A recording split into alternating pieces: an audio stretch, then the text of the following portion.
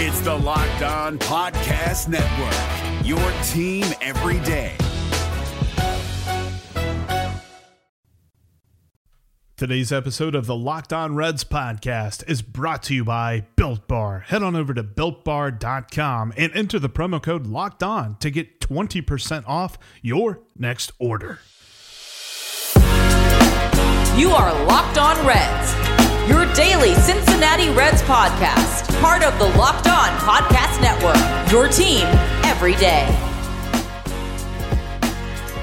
Welcome into the Locked On Reds podcast, part of the Locked On Podcast Network, your team every day. My name is Jeff Carr. I'm your host and super fan of the Cincinnati Reds, and I've turned my addiction into information for you. Each and every day I'm going to bring you news, rumors, transactions, everything about the Cincinnati Reds. Thanks for joining me. Let's jump into today's episode.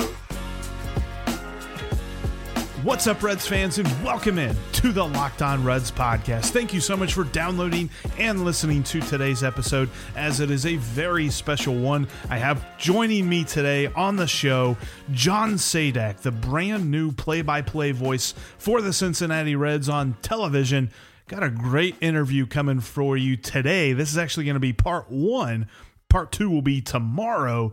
Just a lot of great stuff from John on today's and tomorrow's podcast, so you're not going to want to miss any of it. Make sure that you are subscribed. That way you don't miss any of it on whatever podcasting platform you're currently listening to. But enough of that. Let's jump right into my conversation with John Sadak. All right, for today's Locked On Reds, I have with me a very special guest. He has been, and I just told him this, so I'll tell you guys this as well. He's been my favorite part of this offseason so far. One of the biggest gets for the Reds. Brand new play-by-play voice for the television side of things. John Sadak joins me today on the podcast. John, how are you? Are you buried in snow? Can you see the road? What's it look like outside for you?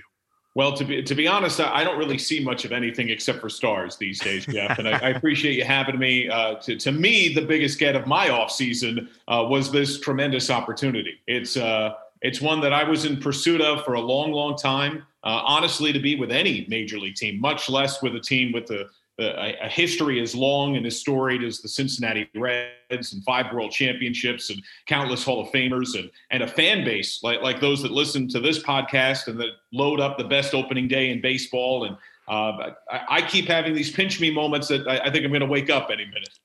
Man, we are so close to spring training and stuff. It's very nice to have you on board. I wanted to start off by asking, have you ever had Skyline Chili? I have. Yes, I've been to the area a handful of times before. Okay. So I have had Skyline Chili. I've had Grater's ice cream. We actually had a care package that we just got at the house yesterday that was loaded with Cincinnati area goodies. And so for me, a lot of it is stuff I have had before, but it's been a few years. For my wife and my child, they had never enjoyed it. And so that they dove headfirst into the Grater's ice cream last night and just adored it. Which flavor did you get?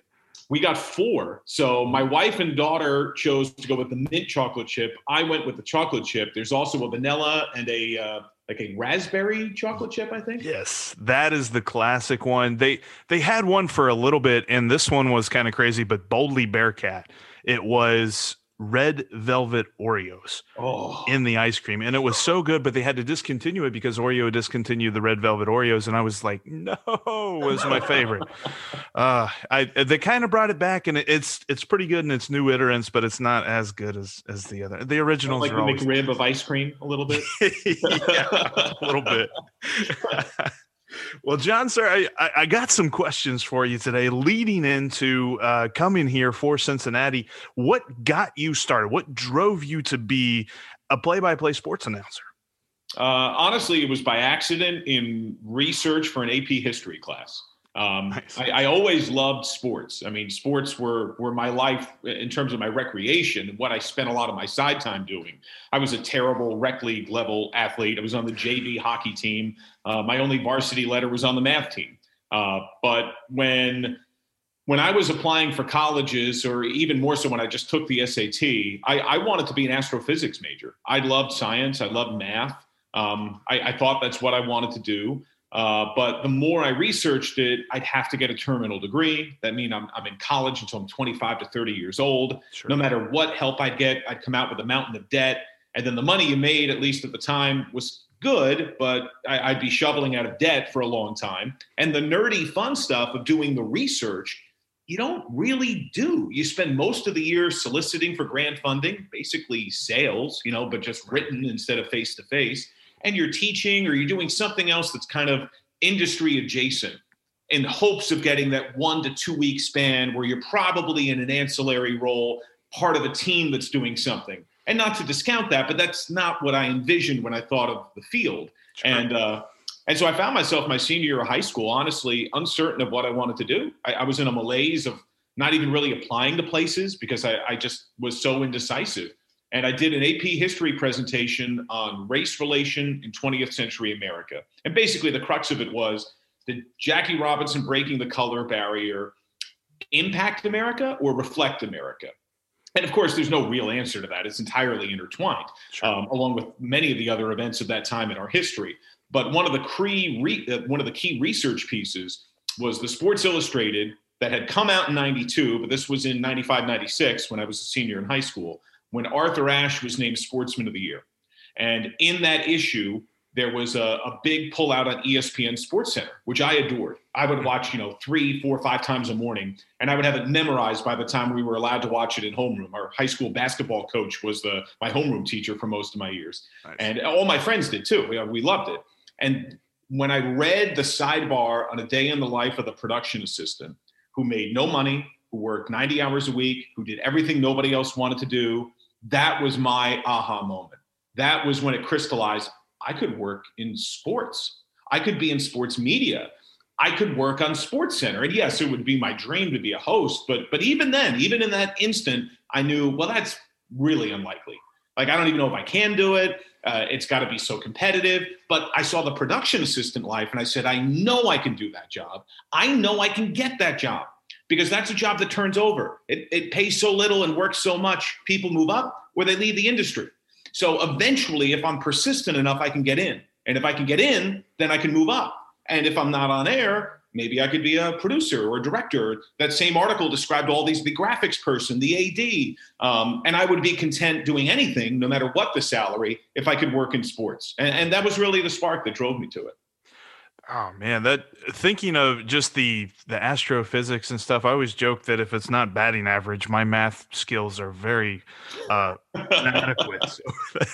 So you're already way up above me on the smartness. I never actually majored in it. I had wanted to major in it. I was a communications major, which is a totally different situation. That I can speak to.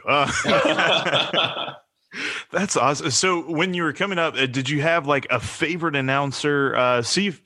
I know that there's a lot, like when I think of my favorite announcers and stuff, but when you think of yours, who were your favorites? I think it depends upon the sport and the medium. I think there are strengths and weaknesses on radio and TV in each sport. In baseball, not really when I was growing up necessarily, but at this point, I love Dan Shulman. I love Brian Anderson. I loved Bob Costas when he was on the run on NBC. I thought he had such a higher level prose-like feel to his storytelling and such a grasp and appreciation for the history of the sport. But then like TV football, I think Al Michaels is the gold standard. I love Pat Summerall, but to me, Al Michaels has that perfect pacing, tone, resonance. On hoops, I love Mike Breen. I love Ian Eagle. I love Kevin Calabro. Actually, I feel like I'm leaving so many people out. There are so many voices that I think are super talented and all come across it in different ways. And that's probably what I learned the most when I was in the minors is there was a 3-year stretch when MILB.com archived every minor league broadcast in its entirety for free.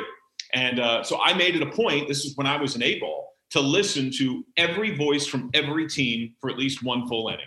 And I came away from that thinking, oh my gosh, like there are a ton of really talented guys, and many of whom I've never met.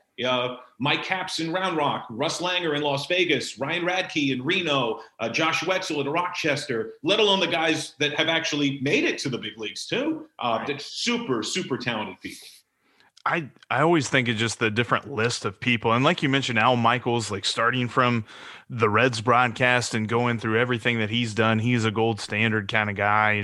I always wonder who people look at, because I always think of good old Vin and of course Marty. And here in a minute, I'm going to ask a little bit about your style and how you call the games and things like that. But before we get into that, I wanted to let everybody know about this continuing deal with betonline.ag.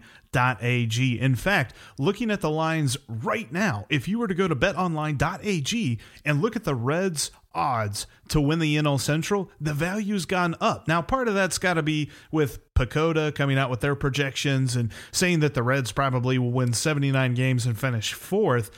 According to betonline.ag, the Reds are still the second best odds to win the NL Central at plus 350. They've got the Cardinals at plus 120, the Reds at plus 350, the Brewers at plus 375, and the Cubs at plus 400. And if you're asking what the Pirates' odds are to win the NL Central, then you're doing it wrong. And the best place to go bet on that is betonline.ag. Go set up your account right now and enter the promo code Locked On to get a 50% initial deposit bonus.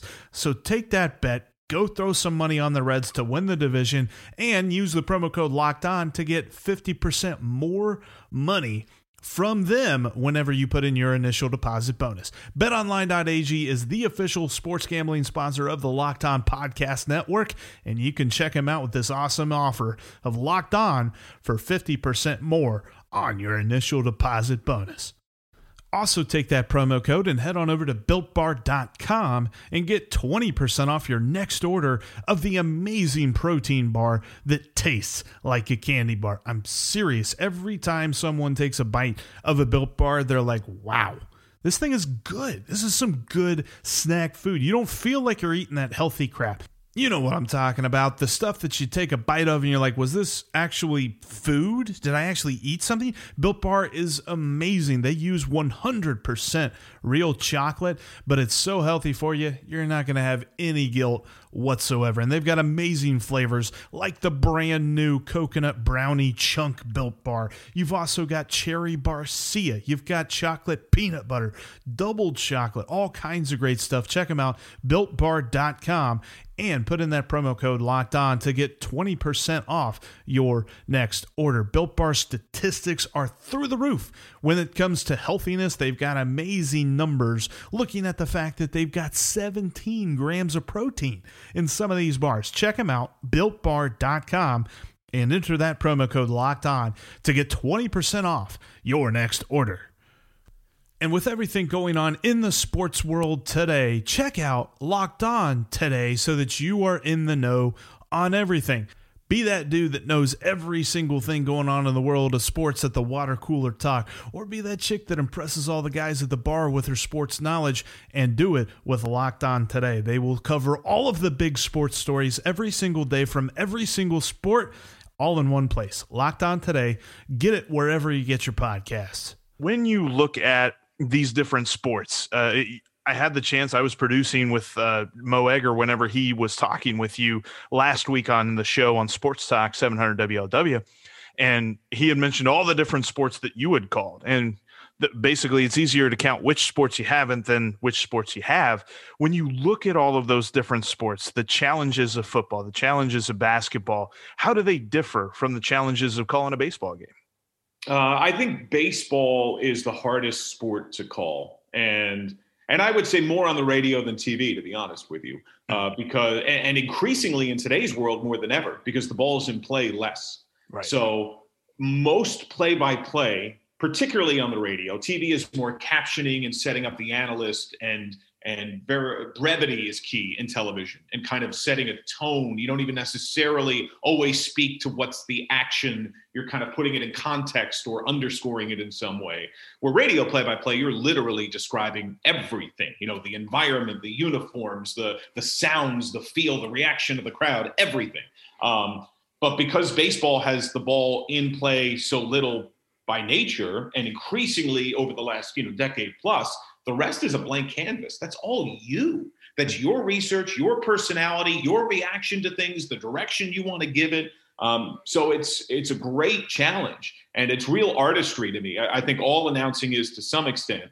But, when you're doing basketball or football, which I adore, and I think there's tremendous skill to, it's a little more formulaic. Football is down and distance, time and score, formation, play, analyst, maybe a commercial, repeat. Basketball is, 10 half-naked people that you can readily identify on the floor that you're sitting 15 feet away from. And it's really just the pace and the tempo that can get a little higher. And you need to kind of match that cresting up and down. And to me, the challenge, if you do multiple sports, is number one, the terminology. Like when I first did hockey more regularly, I wanted to call a puck a ball, even though I played hockey more than any sport most of my life, but I've been programmed in my brain to call what the players are moving around a ball in every other sport. And it would just slip. Not every reference, but one every, 20 or so. Like, no, it's not a ball. We're not in high school gym class. This is ice hockey. And I think the pacing, I would find for me, when I would come off the NCAA tournament and then go into my baseball season, my baseball was too hurried. It was too fast. And then similarly, when I would start football, usually overlapping with the end of my baseball, my football was a little too measured, too slow. Energy level was a little too down at some moments. Because that's, baseball is more languid phrasing. You peak at the big moment, when that gapper is going, spike in energy and volume and try to match the moment. But the rest of it is conversational. Football is not conversational. Football is, a lot higher energy. So I think that's the hardest thing, is that natural flow, almost like if you're in the ocean, all day and you come home later that night, you still feel like you're bobbing in the waves. There's a natural sense of that as an announcer. So what do you take away from the guys who have been in the booth before you here at Cincinnati? That there's a tremendous standard, and it's something that certainly reverbed with me just when I first heard about the opportunity, but has been incredibly underlined and bold-faced and exclamation pointed by the fans.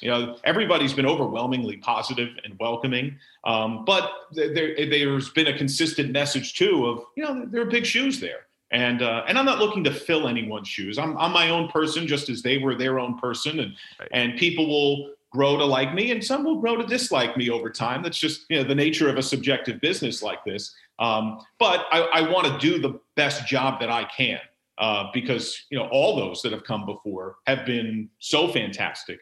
I got a call from George Grand last night, who I'd met a handful of times before. When I was in AAA, the team was in the AAA championship and won the IL, beat the PCL champion. It was Yankees versus Padres. And he, for a long time, has done the national television on NBC Sports Network with Jim Cott, a guy I listened to a lot growing up, and was such a sweet, sincere, professional, welcoming man who I told him last night, like he treated me like an equal then, when I was certainly anything but. And was just so kind and so talented, emceeing the Hall of Fame ceremonies as long as he has, let alone what the Marty Brennaman has accomplished over his time. We go back to the Waite Hoyt era. There's a tremendous legacy of that booth, and one that I hope I can be a small part of that continuing fabric, and to whatever extent the fans will allow me to be. Did George Grant give you permission to use Votto V for victory if he hits a walk-off home run? He did not. He gave me a lot of nicknames for folks I would meet along the way. And I'm not sure if he granted licensing just yet. I probably have to write a check for that. I always loved that call when he did that. He was one of my favorites on tele. I love it. I think adding you to the booth is just going to be so awesome this season. When you look at the field, what is your favorite position? I know it's kind of a weird question when you're looking at the field, but like, I always think of it, and not to put an answer in your head, but like I always think of like the catcher. He's like the field general. He kind of directs everybody around. When you look at the field, what position do you have the most respect for, maybe? Yeah, well, I would say, kind of hearkening off what you're talking about, and this is a question I've been asked a handful of times this week. The players that I probably had the best relationships with over the years were usually the catchers, and probably even more so backup catchers. That is a role of such incredibly hard work, ingrained humility, tremendous work ethic. You got to be really smart, and even more so, you have to have the right temperament. And I think particularly at AAA, where I was for the last 5 years of my minor league run, AAA is a weird animal. It depends upon the organization and the era. I mean, I think not that long ago, most organizations use AAA as a holding tank. This is where you put your 6-year free agents, you sprinkle a handful of prospects, but the prospect level was really AA for most teams for a long time. And you might get a smattering of games, cup of coffee in AAA, but if you were an accelerated major prospect and the stars aligned with major league need, you could sometimes jump that level outright or only be there for a small span of time and shuttle back and forth. Sure. I think that's changed. It certainly did for the Yankees when I was there. Literally my first 2+ years, it was more the former, and then it became the prospect level. And then there's more on that backup catcher, regardless of how that clubhouse is composed, because everyone knows they're a step away. And everyone is either really happy about that or really bitter about that. And sometimes those two forces don't necessarily work great together. And that the catchers, in particular the backup catchers, kind of in the middle, because you're straddling pitchers and position players, and you're out there for early work all the time, and you're looked to as a veteran for advice. And generally, organizations are looking for guys that not only can catch and call a good game, that's great. But I think the number one trait, and I'm curious what GMs would say if we asked a bunch of them, they want someone with the right emotional and mental temperament, to almost be built-in psychologists, to kind of get that feel for everyone, and to be able to relate to everyone and be that extra coach in some instances. Austin Romine and Eddie Rodriguez had served those roles when I was at AAA. And there was a stretch where Austin was the starter too. There was also a stretch when he was a backup. And Eddie had gone from literally A ball to the big leagues when he was with the Padres, but had been plucked out of coaching rookie ball for the Red Sox to be the backup catcher at AAA for the Yankees to help groom Gary Sanchez. And he's now the catching coach with the Marlins. Romine, we'll see a lot in the division. He just signed with the Cubs. But both of them just resonated leadership. And when you spoke to them, you could always speak to them. They were always approachable.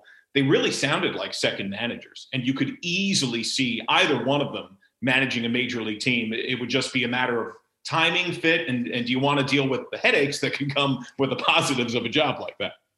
The psychologist aspect is even truer nowadays, where they keep trying to limit how many mound visits they can have, and you got to be more effective with less visits and less talking tos. But you're right. I mean, you see Tucker go out there and he kind of almost shakes up his shoulders, just like, all right, come on, you just got to chill out, got to throw me a strike or two, and we'll get out of this and let's move on. He's got to be able to do that, and that's definitely a trait that you're not going to see in the stat book or anything like that. So it's harder for a fan to kind of monitor that, but that's totally true. And that's one of the reasons that I love catchers so much.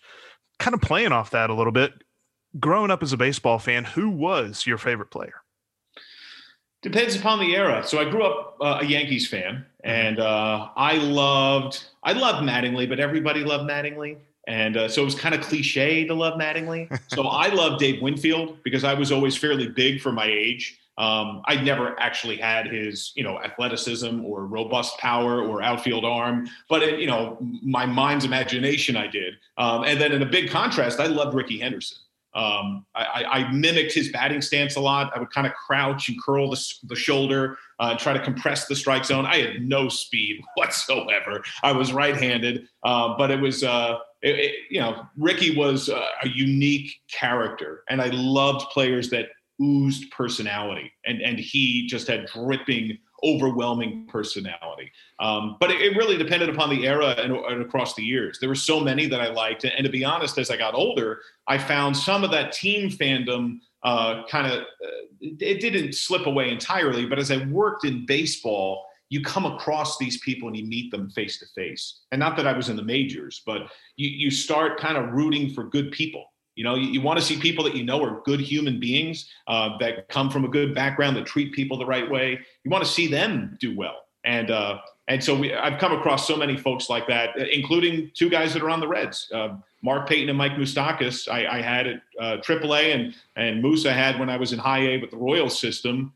They had Eric Hosmer, Salvador Perez, Danny Duffy, Mike Montgomery, Kelvin Herrera, Yordano Ventura, all came rocketing through the system right around that same time frame. I know you had mentioned that you've announced AAA games, and I think it was Scranton Wilkes-Barre, wasn't it? Correct, yes. Did you ever see Michael Scott, Dwight Schrute, or Jim Halpert running around? Yes, get this, right? They had an office reunion at our stadium, my first year calling the games. But think about this. For them to have the office reunion at the stadium, where is the team? Team is actually outside of Scranton, isn't it? The team is on the road to have the stadium available. So I travel with the team. So yes, they were all there and I didn't get to go. I was literally the only person in the front office that couldn't go see it. So I'm getting deluged by texts and emails from friends. Oh my goodness, did you meet him? Did you hang out with him? Do you have pictures? No, I'm in some other IL North city, and I saw none of it. Like I went to the bar and cried myself to sleep that night. That's awesome, though. Yeah, always a big fan of The Office. And that's going to do it for us here today, though. We're going to continue the chat with John Sadak tomorrow, getting his take on what the Reds look like, what he is looking forward to the most, calling his first season of games at Great American Ballpark. That's all on tomorrow's podcast. Thank you for listening to today's, though, and downloading. Make sure that you're subscribed. That way you don't miss anything that we've got going on soon. Got a great podcast topic, something a little bit off the beaten path, coming up at the end of this week. We're going to look at an idea that the Green Bay Packers have done when it comes to sports ownership and see if it can work for the Reds. I don't know exactly what this all entails. There's lots of details going on, but it's going to be a lot of fun. You're not going to miss that. And everything else that we've got going on ahead of spring training, the best way to not miss any of it is to subscribe, and also follow me on Twitter at Jeff Carr with 3 Fs, and follow the show at Locked On Reds. Oh, and also get those questions, comments, reactions, whatever you've got into the Locked On Reds line at 513-549-0159. We'll have us a Jeff's Junk Mail segment or two on the podcast this week. So get them in. We've got a lot of great stuff on there already. That's 513-549-0159. But that'll do us for us here today. Thanks again for listening and downloading. I will talk to every single one of you tomorrow. Let's go, Rex. Hey.